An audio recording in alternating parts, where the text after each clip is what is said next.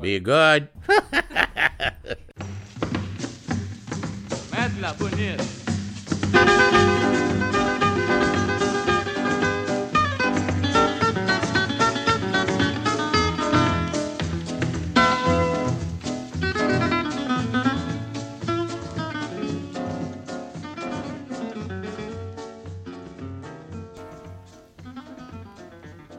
Well, hello there. Welcome to Monkey Tooth.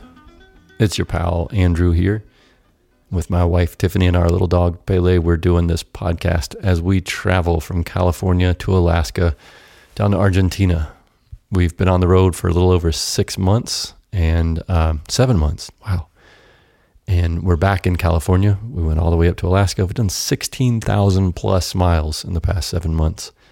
But due to a variety of unforeseen expenses, we're having to stop briefly and do some work so that we can get back on the road.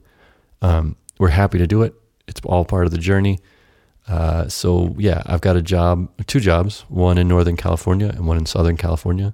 And Tiffany has a job in Northern California. So we're going to be traveling back and forth and working our butts off until April, at which time we will hit the road again and go back to Mexico.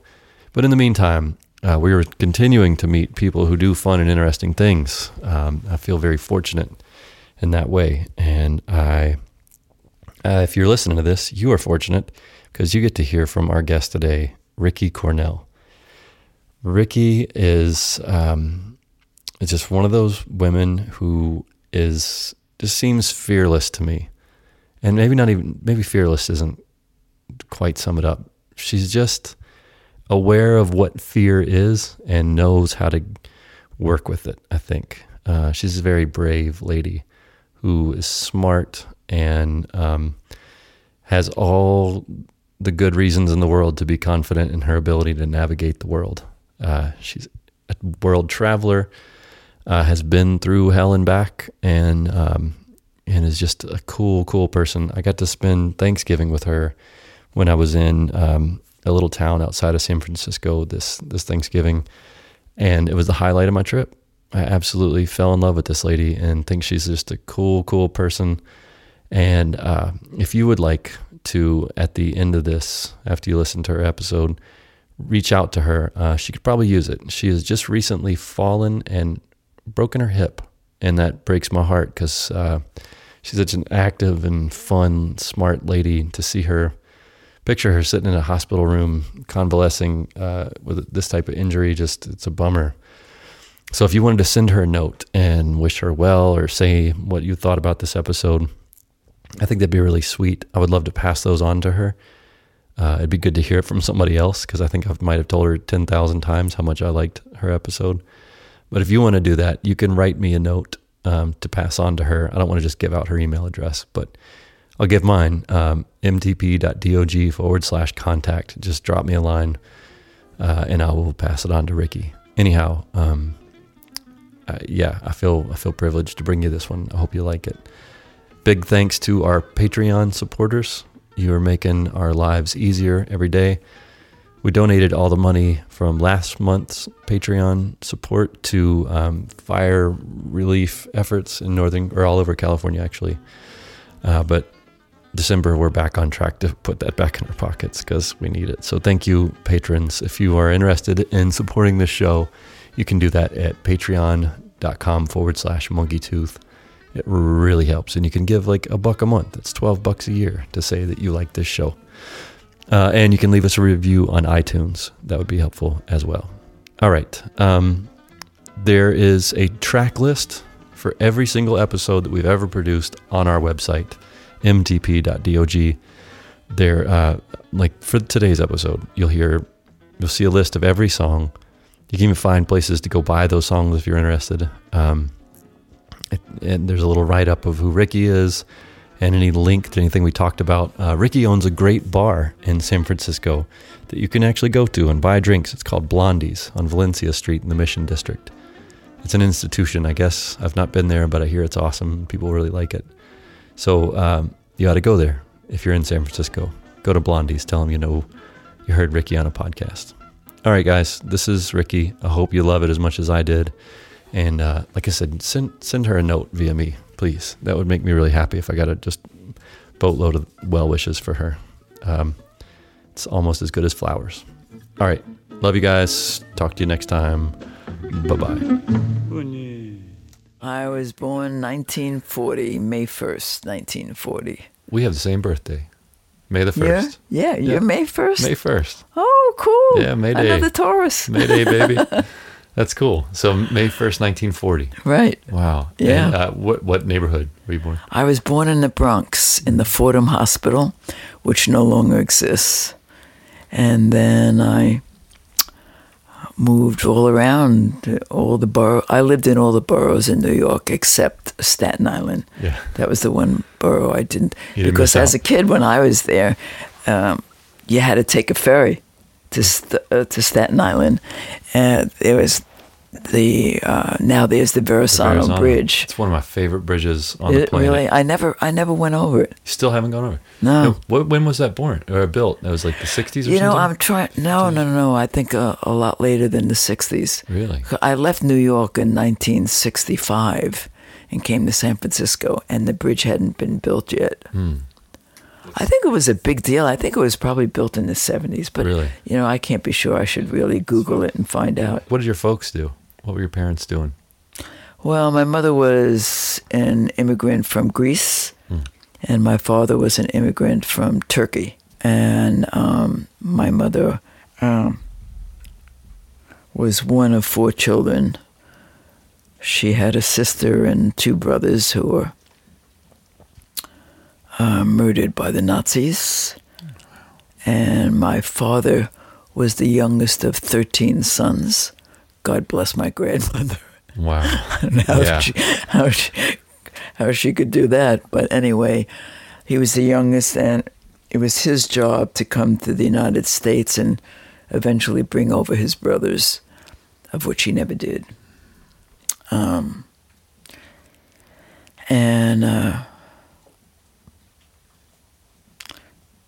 He was just a very self-indulged man. Anyway, make a long story short, I always had this need, even though at the time I didn't realize what it was, that I needed. So, because I wanted to know basically where I came from. I think we all do. I mean, that's why there's such a, rush to get your DNA now, because we just want to connect. Yes. Make the connection. Who are we? Where did we come from? What are we supposed to be doing? So I think making that connection with your family, somehow you decide where you fit in and what you're supposed to do. And without that connection, I mean, you're just like floating. Yeah, adrift. You're adrift, yeah. I remember at that time, too, I used to have this recurring dream of, at that time, there was a mustard seed floating in a encapsulated necklace, that people wore in a necklace. And I had that dream of this mustard seed floating in the ocean. Wow. Did you feel like you were the mustard seed? I just kind of observed that, and it always gave me an unsettled feeling because the mustard seed never reached ashore. It's just out there. Just out there. And I think if you look at today's world, that's what it feels like. Yeah, we're all a bunch of seeds adrift on a... Just adrift, not making the human connection that we really need to make. Anyway, so, I just had that recurring dream, and then I decided that I was going to travel. So I started saving money when I was 16, and then I made a pact with a girlfriend that we would travel together. Well, I never checked in with her and said, I've got $100, I've got $200, and I was very poor, trust me. And somehow I scraped up over $600 by the time I was kind of 18 and a half. And I said to this friend, let's go. Let's book a trip. And she says, well, I don't have the money. And I said, well, I'm not waiting. I'm going. You know, when I think about that now, it's like, oh my God, you know. Anyway, so I booked a trip on a ship. It was the name of the ship was the Saturnia. It was an Italian ship. And at that time, they actually had dormitory class, which they no longer have. Dormitory class was just bunk beds in the boiler room at that level of the ship. I mean, you were really in the belly of the ship. And it was hot as hell, and you heard the motors going all night long. And I mean, but anyway, I'm getting aside. So anyway, I book a passage on that ship. And I go down to the pier and get on the ship. And my friend, who I was supposed to travel with, is on the pier, kind of waving. Everybody's waving goodbye, you know. I mean, you see that in the movies, right? And I suddenly realized I'm barely 19, 18 and a half. I'm scared. I'm actually terrified. But I can't get off the ship. It was already pulling away from the dock. And I just, from my guts, I kind of yelled to this friend, Maurice, I'm scared. And she signals back to me. She said, paint pictures, draw pictures. And I just stood there and I realized what she was telling me. Because she was French, actually. And she said, and what she was telling me was, learn how else to communicate. There are other ways to communicate. Yeah. And that was the first trip that I'd made of many other trips to come. Yeah, it sounds like you've done some travel, but to your point, your first thing you brought up was about listening and how right. important it is to listen. You listened incredibly intently in that precious, quick moment. You don't have much time there as the ship is pulling away. And you heard something, you heard much more than just, hey, draw pictures. You heard this vast amount of communication that right. she imparted to you. That's the only way you, in certain situations, when you're in a situation where you're just terrified. Terrified, yeah. Terrified. How did that trip go? I mean, clearly you made it. I made it. We actually landed in Cadiz, which is the most southern point of Spain, and I took a train from Spain to Madrid. And at that time, there was what they call the meeting places was, God, I can't even remember what it was. But anyway, it was like the telegraph office where people would go send telegraphs, and people would post different things. And so I found a place to rent that had 5 bedrooms. And being the slumlord that I am. You immediately began to sublet? I did. I rented the other bedrooms to 4 other women from all parts of the world, and then one of the women that I rented a room to, who I know now, who's been a friend since then, Margot Breyer. And one day she came to me and she said, you know, Ricky, I've always wanted to go to Israel. Which I'd never thought about, even though I'm Jewish. And she's Jewish also. And I said, well, I got plenty of time and no money, so let's go. And then we hitchhiked to Paris and hooked up with the Jewish agencies in Paris and got passage to Israel. Yeah. Is it a birthright thing? Is that, you can dial into that? No. At that time, it was just they were kind of what they called the repatriating Jews. Oh yeah. Was it 1960? This was 1959. 59. Wow. 59. What an interesting time. Just 10 or 11 years after Israel became a state. State, yeah. Wow. So they were eager to get people there for any reason whatsoever. So we went to 2 different kibbutzim. I went to one in the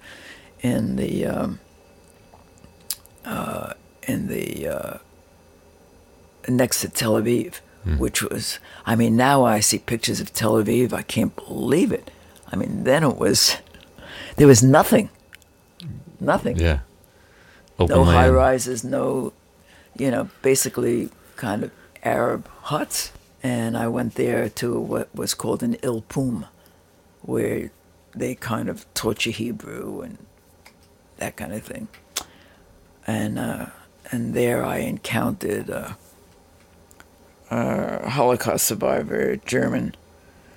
That kibbutz was run by Germans who were a lot of them Holocaust survivors. And, I was a smart ass from New York and had no understanding of what those people had gone through. But anyway, I got into it with one of the elders in the kibbutz, and he just, looked down his nose on me. I'm a Sephardic Jew. There's 2 main sects of Jews, Sephardics and Ashkenazis. He was clearly Ashkenazi. And I just got pissed off, and I looked at him and I said, my ancestors wouldn't piss on yours. And then left the kibbutz. And then went to another kibbutz high up in the Galil in the mountains, and they were mostly American and Canadian Jews. I love that in your quest for finding out where you came from, you didn't lose your identity. You're like, you know what? This is who I am. I'm trying to find out where I come from, but I know who I am. Don't push me around. I like that. That was kind of an interesting thing in the Cornell family. We were all put into foster homes, me and my siblings. But I always knew I was a Cornell. Always knew it, and had a very deep connection to my siblings. Yeah. In particular, my oldest brother. But still, that's, people talk about yearnings, or they have a passion for something, and it's way beyond, logic. It's not logical. It's just like something you have to do. And at the time, I really didn't know what I was doing or where I was going. It was just, oh, you want to go to Israel? Okay. Yeah. So I went, and we hitchhiked, up to the Pyrenees Mountains, and then caught a ride from one of the truckers into Paris. And this friend of mine happened to be fluent in French, which was really interesting. And of course, I was not. And then when we hit Paris, I had uncles in Paris, of which I hooked up with, and then hooked up with the Jewish agencies in Paris, and then went off to Paris. Went off to Israel.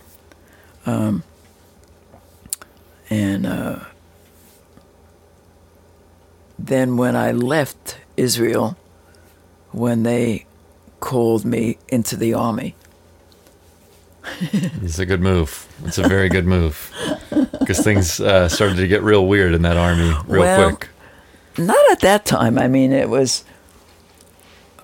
Not many years later, though. It got... That was, many years later, maybe. I don't know what the circumstances were, but I do know that I was in... when I was in one of the kibbutz, which bordered Syria, it was...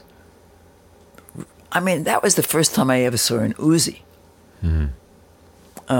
That was the first time that I heard missiles going off over my head all night long from the Syrians into the Israeli kibbutz. Wow. There was not fire going from the Israelis to the Syrians.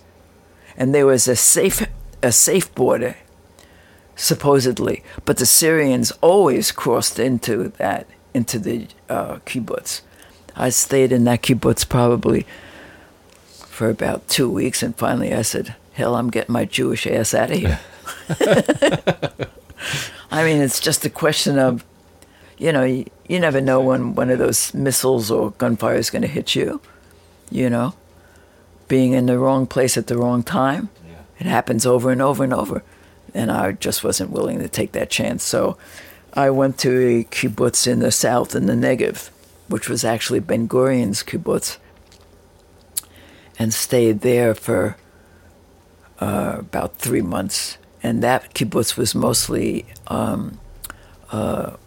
Sephardic Jews, which have a whole different history than the Ashkenazi Jews.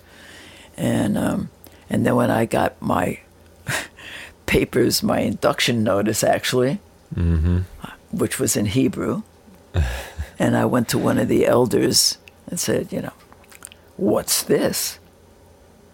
He said, well, you're in the army now. And I said,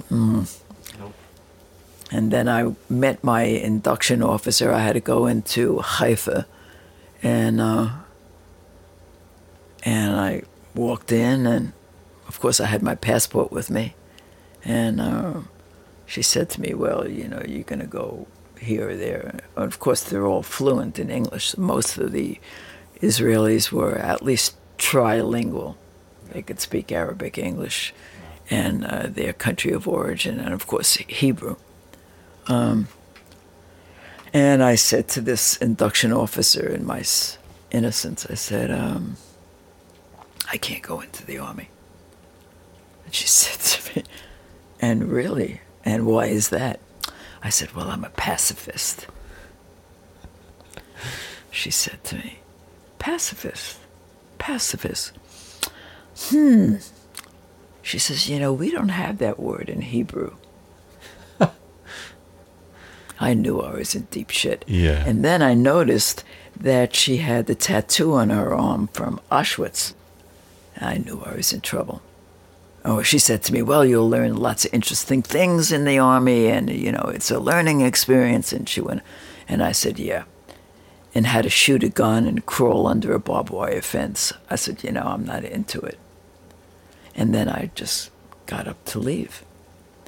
And she said to me, hand over your passport, give me your passport. And now, you know, I'm an innocent kid. I don't realize consciously what that means. But somehow I just looked at her and I said, no fucking way.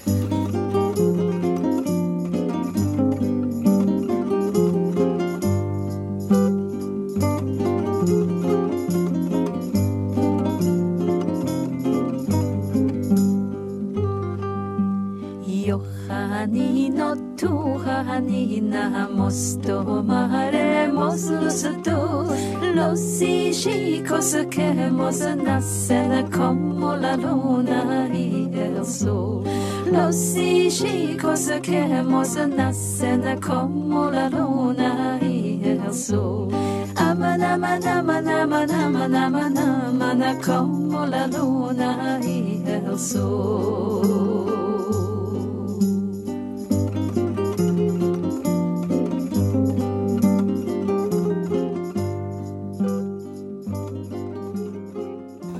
And I got up, and she said, that's when she said to me, all the borders will be closed to you.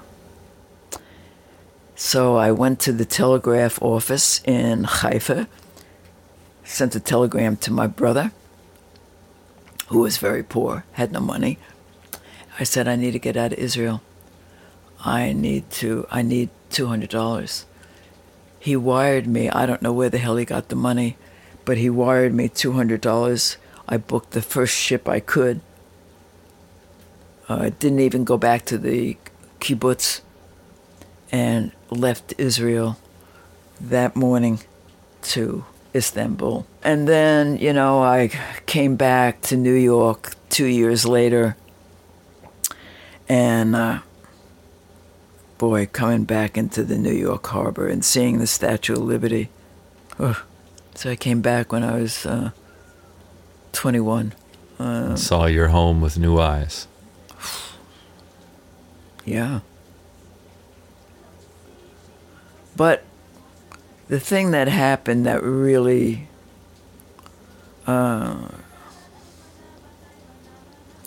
when I went to Istanbul, I hooked up with one of my uncles on my father's side, because on my mother's side, her family was completely murdered by the Nazis.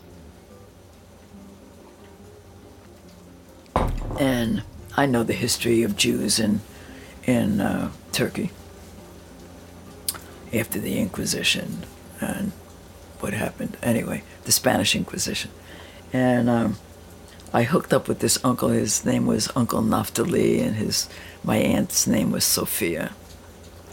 Incredible people. And they had there is an underground bazaar or marketplace in Istanbul. Have you ever been there? I've not, no. It's a place you shouldn't miss. It's on my list. It is sure. Absolutely extraordinary. It is the only place in the world where the East and the West met, where there is an integration of both cultures. Yeah.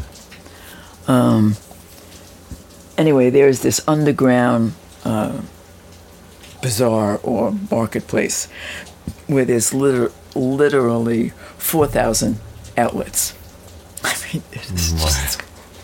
I mean, it's like the Arabian Nights when you walk into this bustling, hustling marketplace, just extraordinary.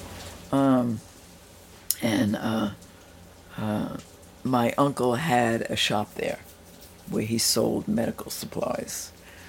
And of course, he spoke no English, and I spoke no Turkish, and I spoke no Ladino.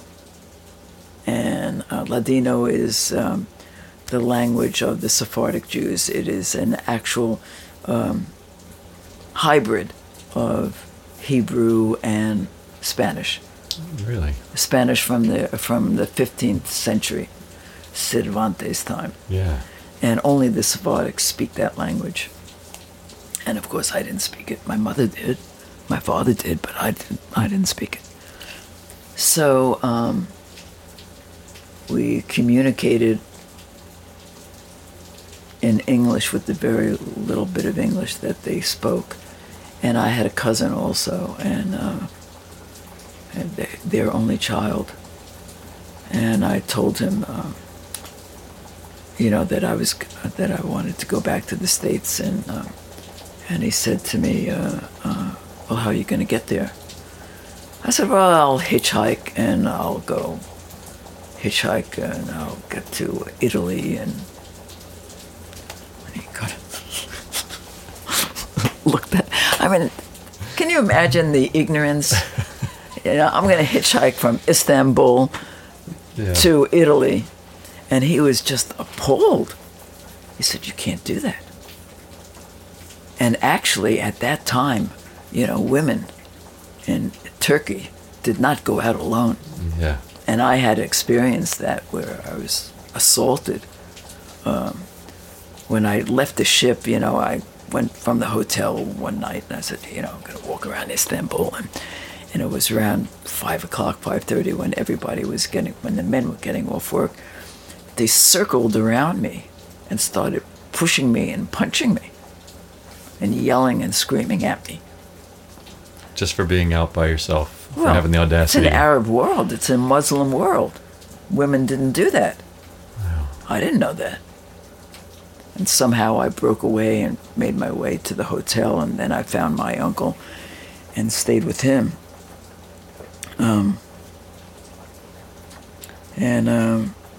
He was the only uncle that stayed in Turkey.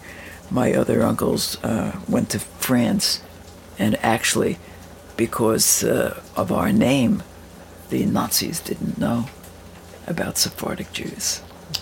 Wow. So they were able to stay under the radar. Yeah, that is an interesting. Yeah, I would not have immediately associated Cornell with the Jewish name. Well, actually, my name originally, and it's actually on my sister's birth certificate, is Coronel. Coronel. Coronel, which means colonel in Spanish. Yeah. And my family name goes back generations in Spain. But when my father came over from Istanbul, Ellis Island, they treatment said, well, you know, Coronel, we'll make you Cornell. Aaron, no, we'll make you Harry. Right. So he became Harry Cornell. Oh, man. But anyway, I guess that's the thing that saved my uncles. Yeah. But anyway, the other thing of that trip that really made it for me was one day my uncle says to me, you have to go to your grandmother's grave. I said, oh, Uncle, no, I can't do that. Alberto is going to take me to the mosque and, and other sites in Istanbul. And he looked at me and he says, no, you will go to your grandmother's grave. Do you understand? And that was the first time in my life someone spoke to me like that. I said, yes, Uncle, I will go.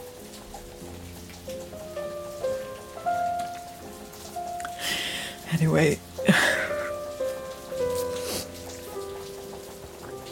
and sorry. I saw history unfold in front of my eyes.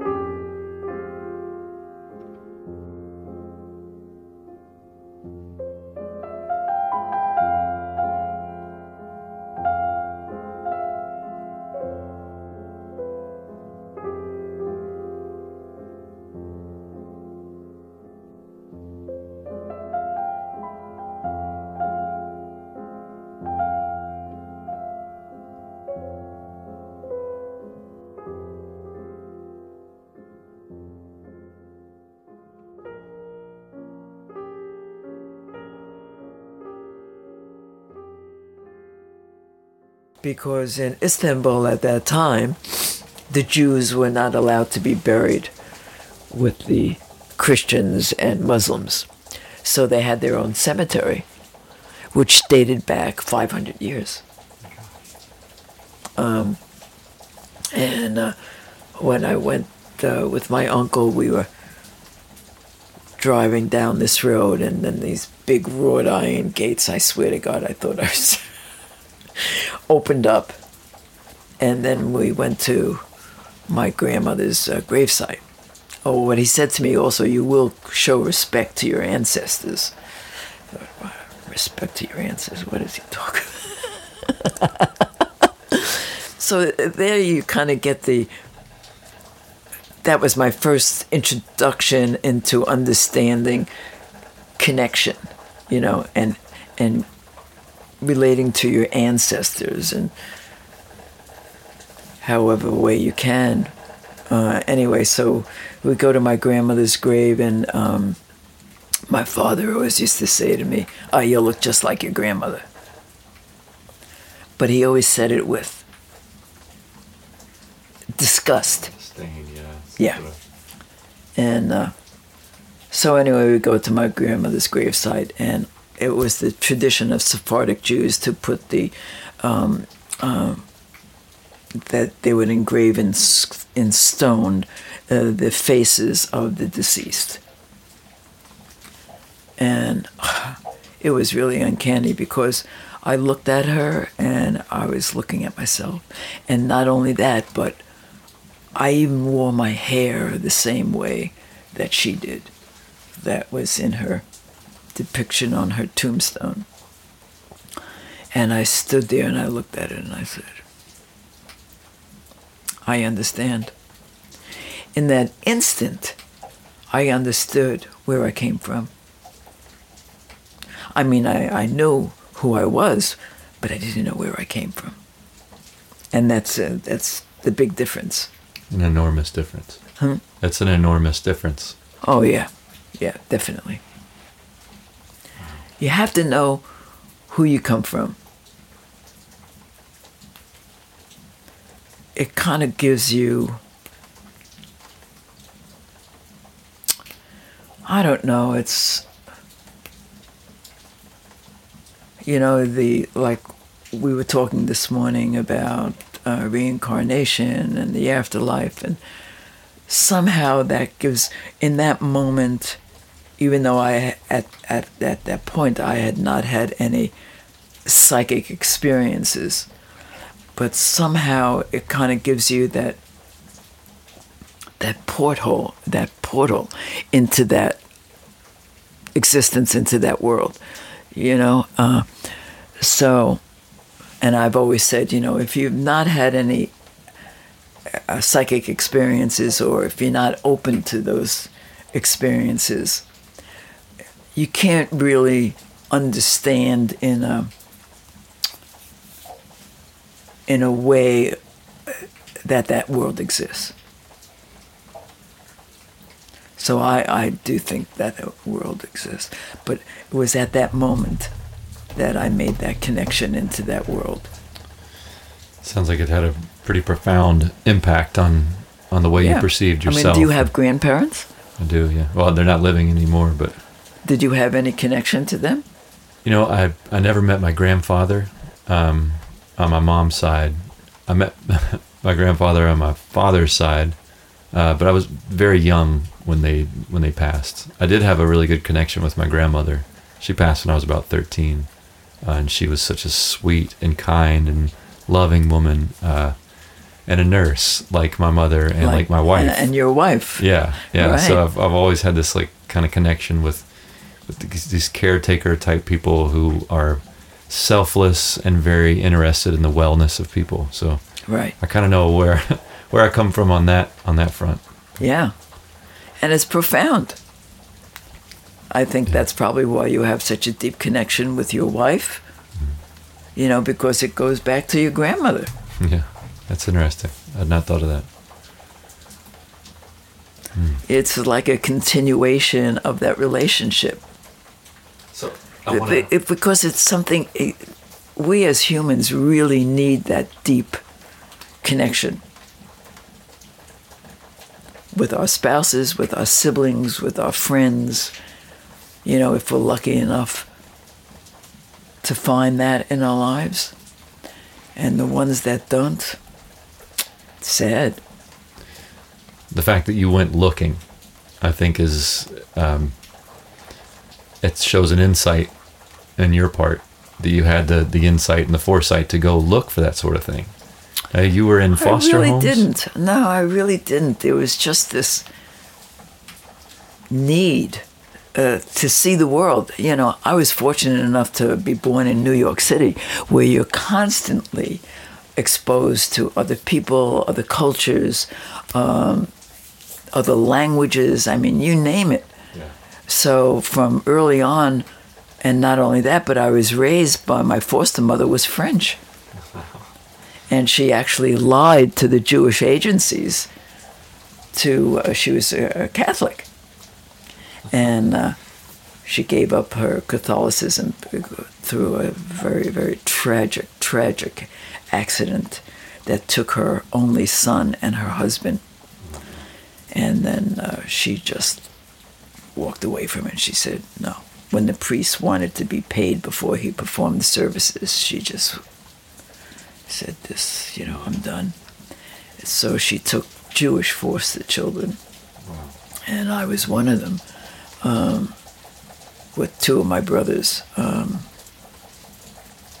So I was constantly exposed to other people, other ways of life.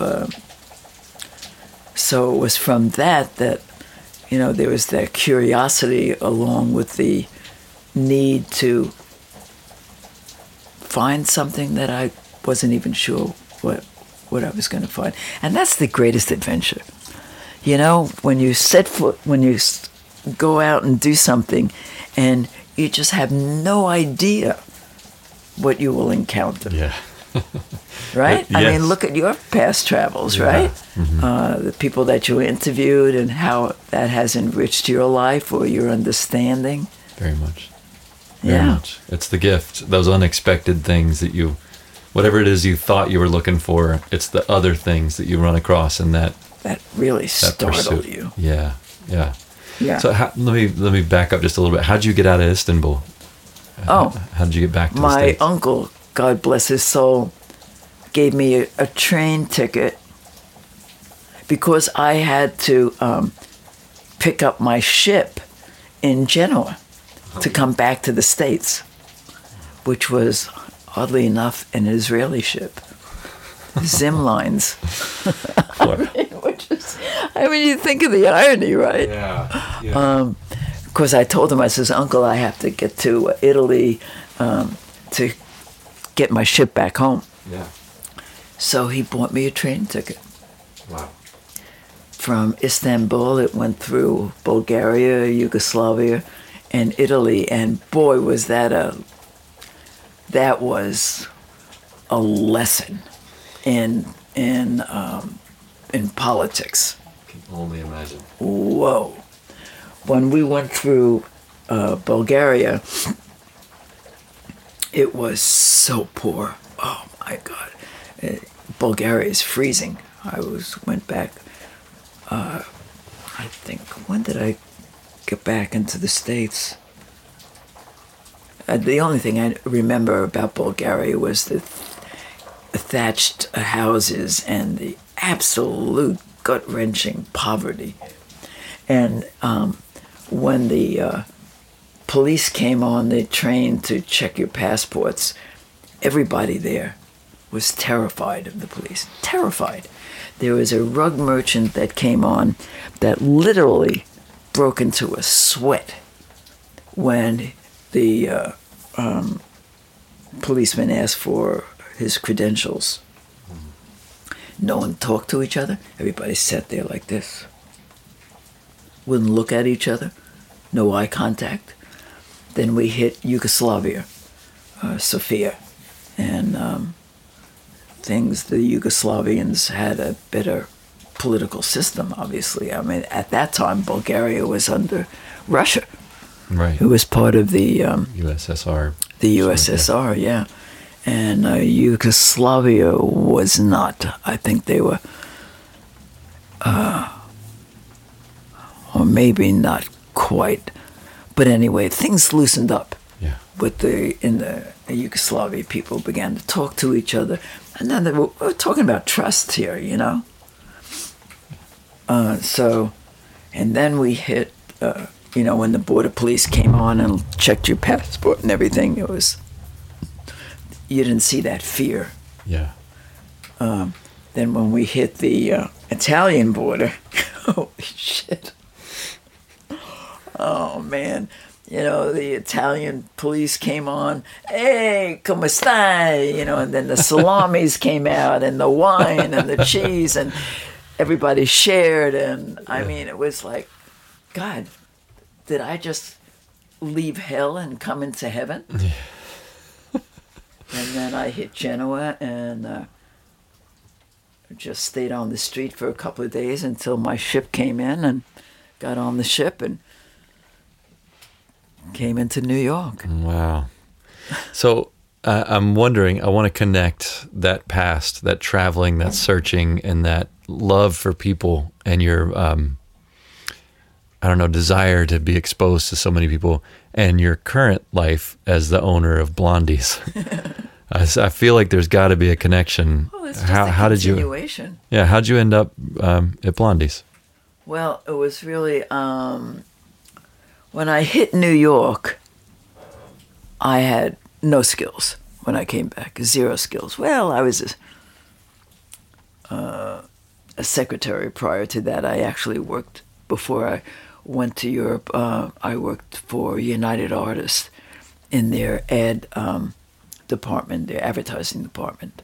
I was a terrible secretary. I fucking hated it, being cooped up in this little cubicle, and I'd look out, up on the 100th floor or whatever, and then run down at lunchtime to get a quick lunch, because you just had a half hour, and run back up again into oblivion, and I hated that, so there was no way in hell I was going to do that again.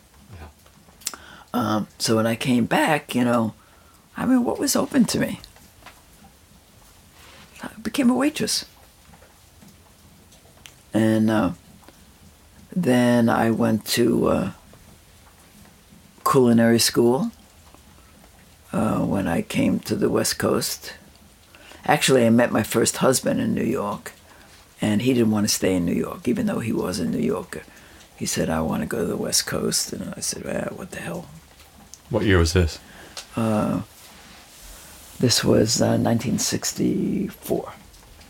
And then I had a great rent control department. I mean, this was very unique because most of the rent controlled apartments were just out and out slums. But anyway, I packed up what I could, and we drove to L.A., hated it, and then we drove to San Francisco, hooked up with some friends of mine that were from the East Village that had an apartment in the Mission District of where I am now. Yeah. And found an apartment and got a job. And that's where I met Lala. You guys have been friends for 50 plus years. Yep. Wow, that's fantastic. Yeah. So when we were talking before, when you meet someone, you just know, you click. And why do you click? I mean, because you don't know anything about that person at the time. Yeah. And when I met Lala, we just clicked. And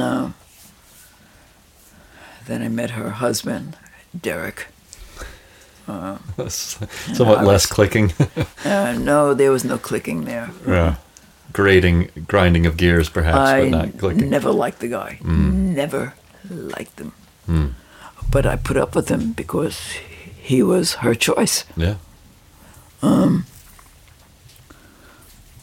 And unfortunately, 30 years later, you know the drill. All right.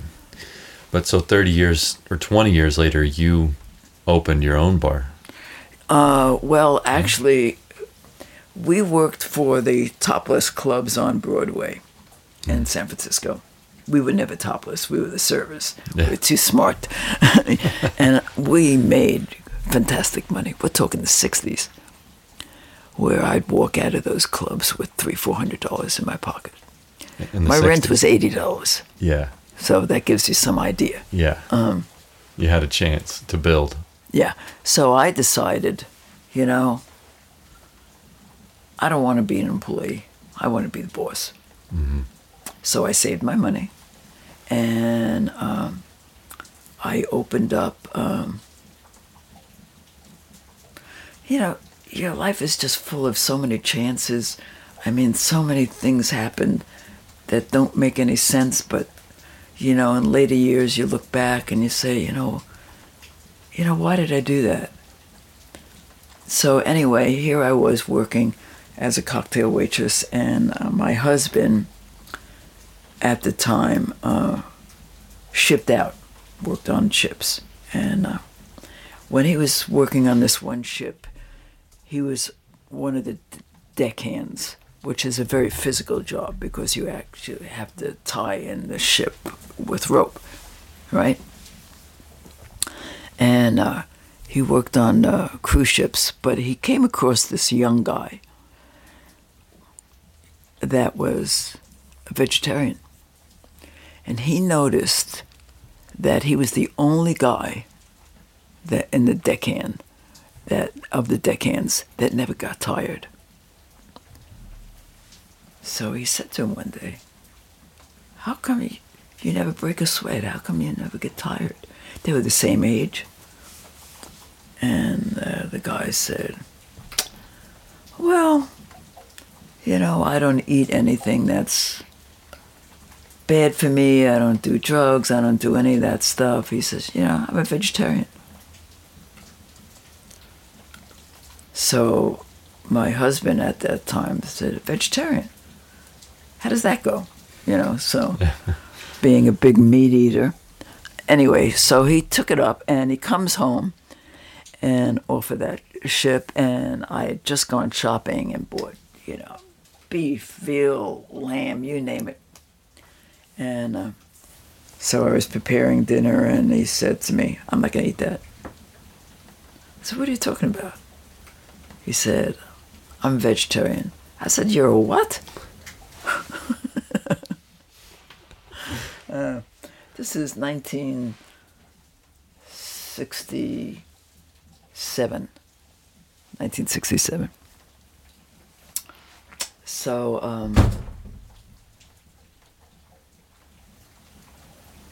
I said, you're a vegetarian? He says, yeah. And I don't know what it was, but I decided to go to the Yellow Pages. That's when they had Yellow Pages. And look up vegetarian anything. And at that time, there was 2 vegetarian stores, which was nothing like what they are now. Trust me. So I go into this one store on Polk Street. 2 sisters owned the store. They were both fat, bad skin, dyed hair, easily in their 50s. And there was nothing fresh in the store. Everything was packaged. Cookies, vitamins, just total crap. And that did not say to me, life. So I walked out of the store with my husband. He was with me. I said, well, I'll tell you one thing. If that's what vegetarians do for you, I'm not having it. But something stirred me on. I went back to the Yellow Pages. And in the Yellow Pages, there was this full-page ad that said, New Age Natural Foods. I said, well, that's kind of interesting. So I go out there. It's this little store on 9th Avenue in the Sunset District. And I walk into the store, and it's all hippies. There was fresh produce, a book section. I don't remember any vitamins, no vitamins, just fresh food. So on the on the register area, there are these books for sale. And one of the books was The Poisons in Your Food. It was written in 1948 by an author called William Longgood. I'm sure it's out of print now. I picked it up and I read it, which was not the kind of books that I usually read, because it was all facts about the pesticides and when it started and how it started and what it does to your health. And this is, 1967. Well, when I read the book, I was outraged. And I said, these motherfuckers, who the hell did they think they are? Poisoning the world. So I had saved some money from my waitressing days. I said, I'm going to open my own natural food store. So I went back kind of weakly, and then I met the owner. His name was Fred Rowe, Rohe. E. And I went up to him and I said, I'd really like to open a natural food store in North Beach. Will you help me? He said, of course, sure, whatever you need. Wow. And he did. And I opened my first natural food store in North Beach in 1968. And then I opened the second one in 70. And that's how I kind of got into the food. But I'd already gone to culinary school, too. Mm-hmm. And so in my second store, I actually opened the first natural foods restaurant or cafe in San Francisco. And that was in 1970. And that was interesting because I had to get organic food. And that was my first introduction to raw, unpasteurized food, cheese. Yes, very different. I actually got sausage from Canada that was made from deer meat. I got tuna fish from Oregon. That was line caught tuna fish. Chuck's Cannery, which is still there, by the way.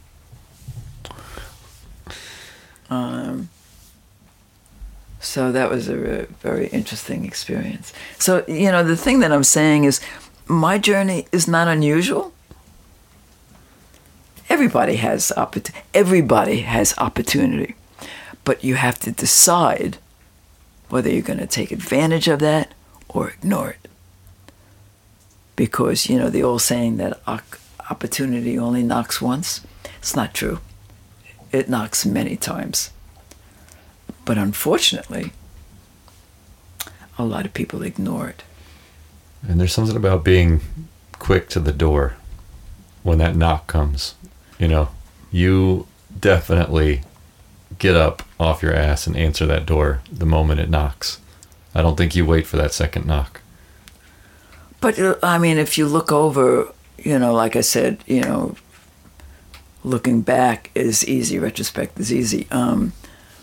It's hindsight is 20/20. But at the time,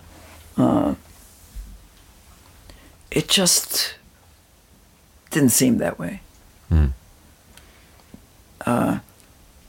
Like you said this morning, everybody has a unique story. And that's true. Everybody does. And everybody's story has value. Mm-hmm. It just depends on,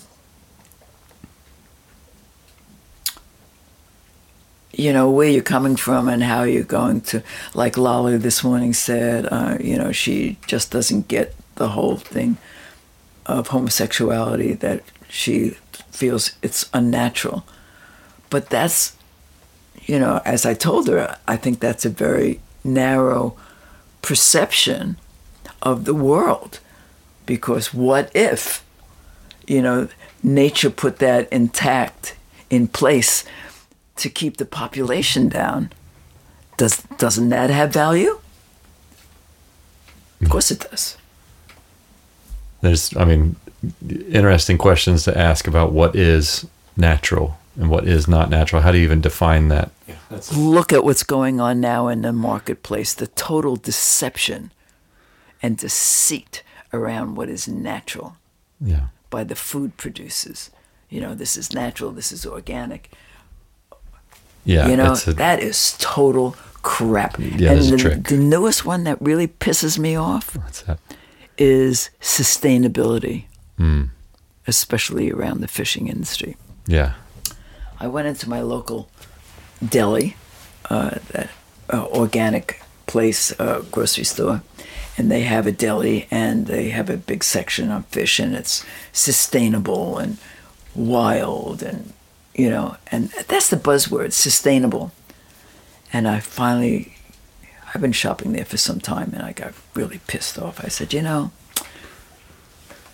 there's a time And these guys are holier than thou. Right. You know, they're organic and they have their own farm and, you know, it's sustainable and blah, blah. So anyway, I said, I want to speak to the manager. You know? So the guy comes and I said, this is a lie. This is a total deception. He said, well, you know, he kind of gets his haunches up. And he said, well, what are you talking about? I said, there is nothing sustainable about that. Fish farms are dangerous. They pollute the wild population, and they pollute the ocean. And there is nothing sustainable about that. So he said, well, you know, we want to be able to give people a choice. I said, fine, but don't say that it's sustainable. Yeah. Say that it's farmed. Yeah, be honest. Just be honest. Mm. So, you know, there's all kinds of buzzwords like that in food production. Oh, this is natural. Oh, really? What's natural about it? Well, it's organic. Well, everything's organic that grows. Right. You know, it's bullshit. Mm-hmm. It's total deception. So is that what part of what led you into the bar business? A more honest? No, actually, it was just the kind of. I had a restaurant on the waterfront, on Pier 50, right next door to AT&T Park, and you know, we had to lease the premises from the city, and that's a nightmare. And it just got to the point where I said, you know, I can't do this because, again, this incredible deception on the part of the city, unbelievable. Raw sewage was actually coming into my restaurant and kitchen. Yeah. And of course I did the right thing. You know, I hired plumbers and redid the pipes and underneath the pier. Of course, the restaurant was actually over water. And redid all the plumbing inside the restaurant and bar and even had one of these guys come out with a roto-rooter and clean all the lines, and then I even got a roto-rooter to photograph inside. And then what came up was that the actual pipes, sewage pipes, which was outside of my property, which was on city property, was broken. And I had hired a marine engineer also, who told me exactly what was going on. And so we went to the pier and to the Port Authority and said, hey, listen, you know, I need to get a drawing of the sewage system. And they said, oh, we can't do that. We can't have that. I said, really? And why is that? I said, you have to have them someplace. Oh, he said, you know, that sewage system was put in over 100 years ago. We don't have any record of that. I said, listen, you guys are on the waterfront. Are you telling me that there is no diagrams of the sewage system that you maintain every day of every year? Yeah. I said, that's bullshit. That's a total lie. So what they were doing was they wanted to make sure that I would not sue them because of their function in terms of taking care of their property. And how many female business owners were operating around there? At that time, there were 1,200 leases on the waterfront, and only 2 were women-owned, me and the Aliotos. It's a man's world out there, let me tell you. Yeah, and that's... but I'm trying to get to how you ended up with Blondies, because it's you got this institution that I'm so curious about. Well, actually, when I came back from Canada, I was living in Canada for 10 years, where I had a restaurant and bar. And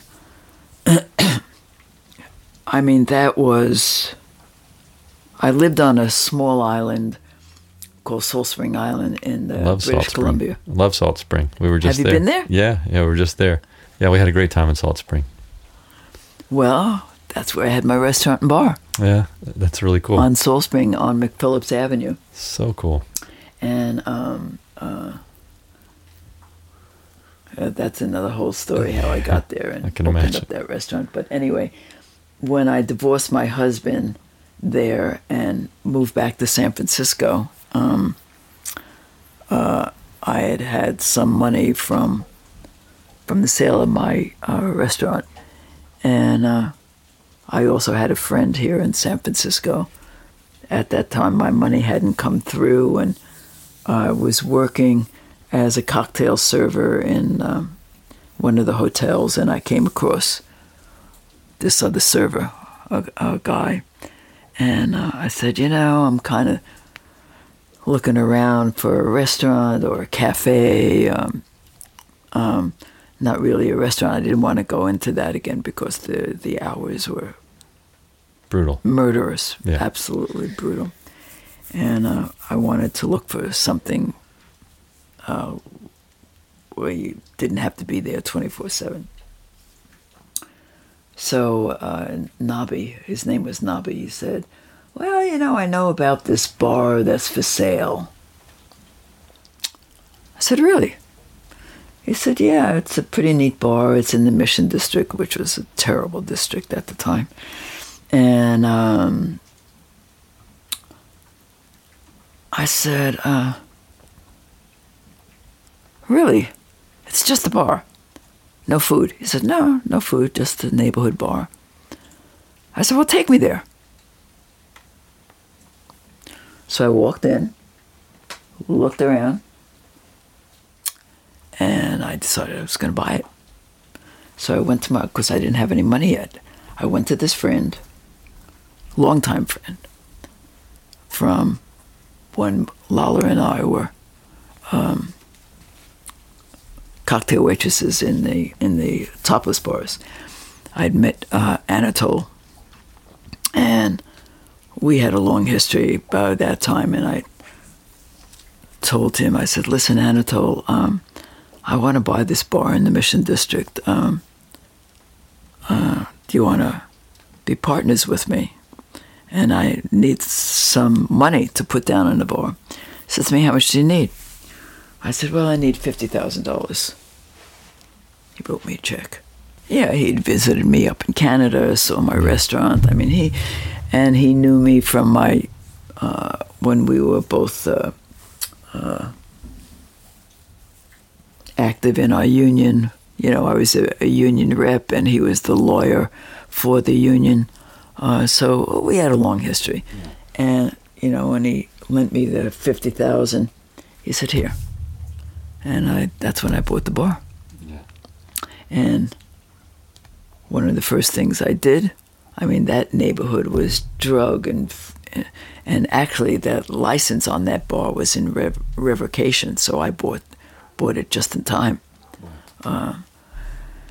And it was mostly, it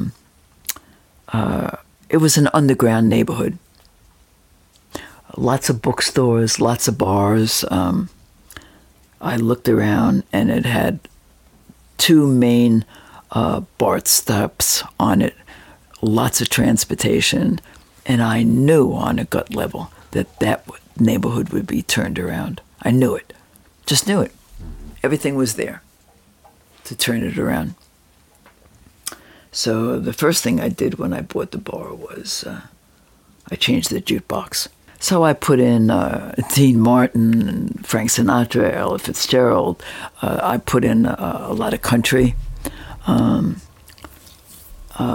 blues, just a pretty good mix to draw a different crowd, and it worked.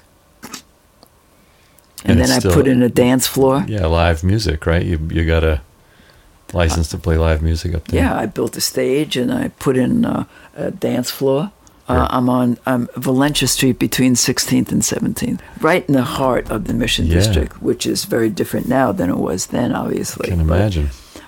It was an underground neighborhood there, and there were cheap rents, so a lot of the... Did you buy the building as well? I did later on. I bought the building about 6 months later. That's great. That's great. Yeah, because... yeah, forget it. Forget it now if you had to pay rent to... Oh, well, I would be out of business. Yeah. There's no way that I could pay the current rents. No. Wow. It's not possible.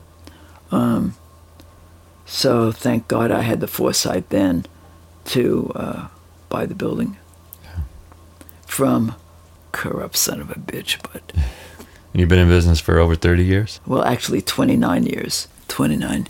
Another year it'll be 30 years.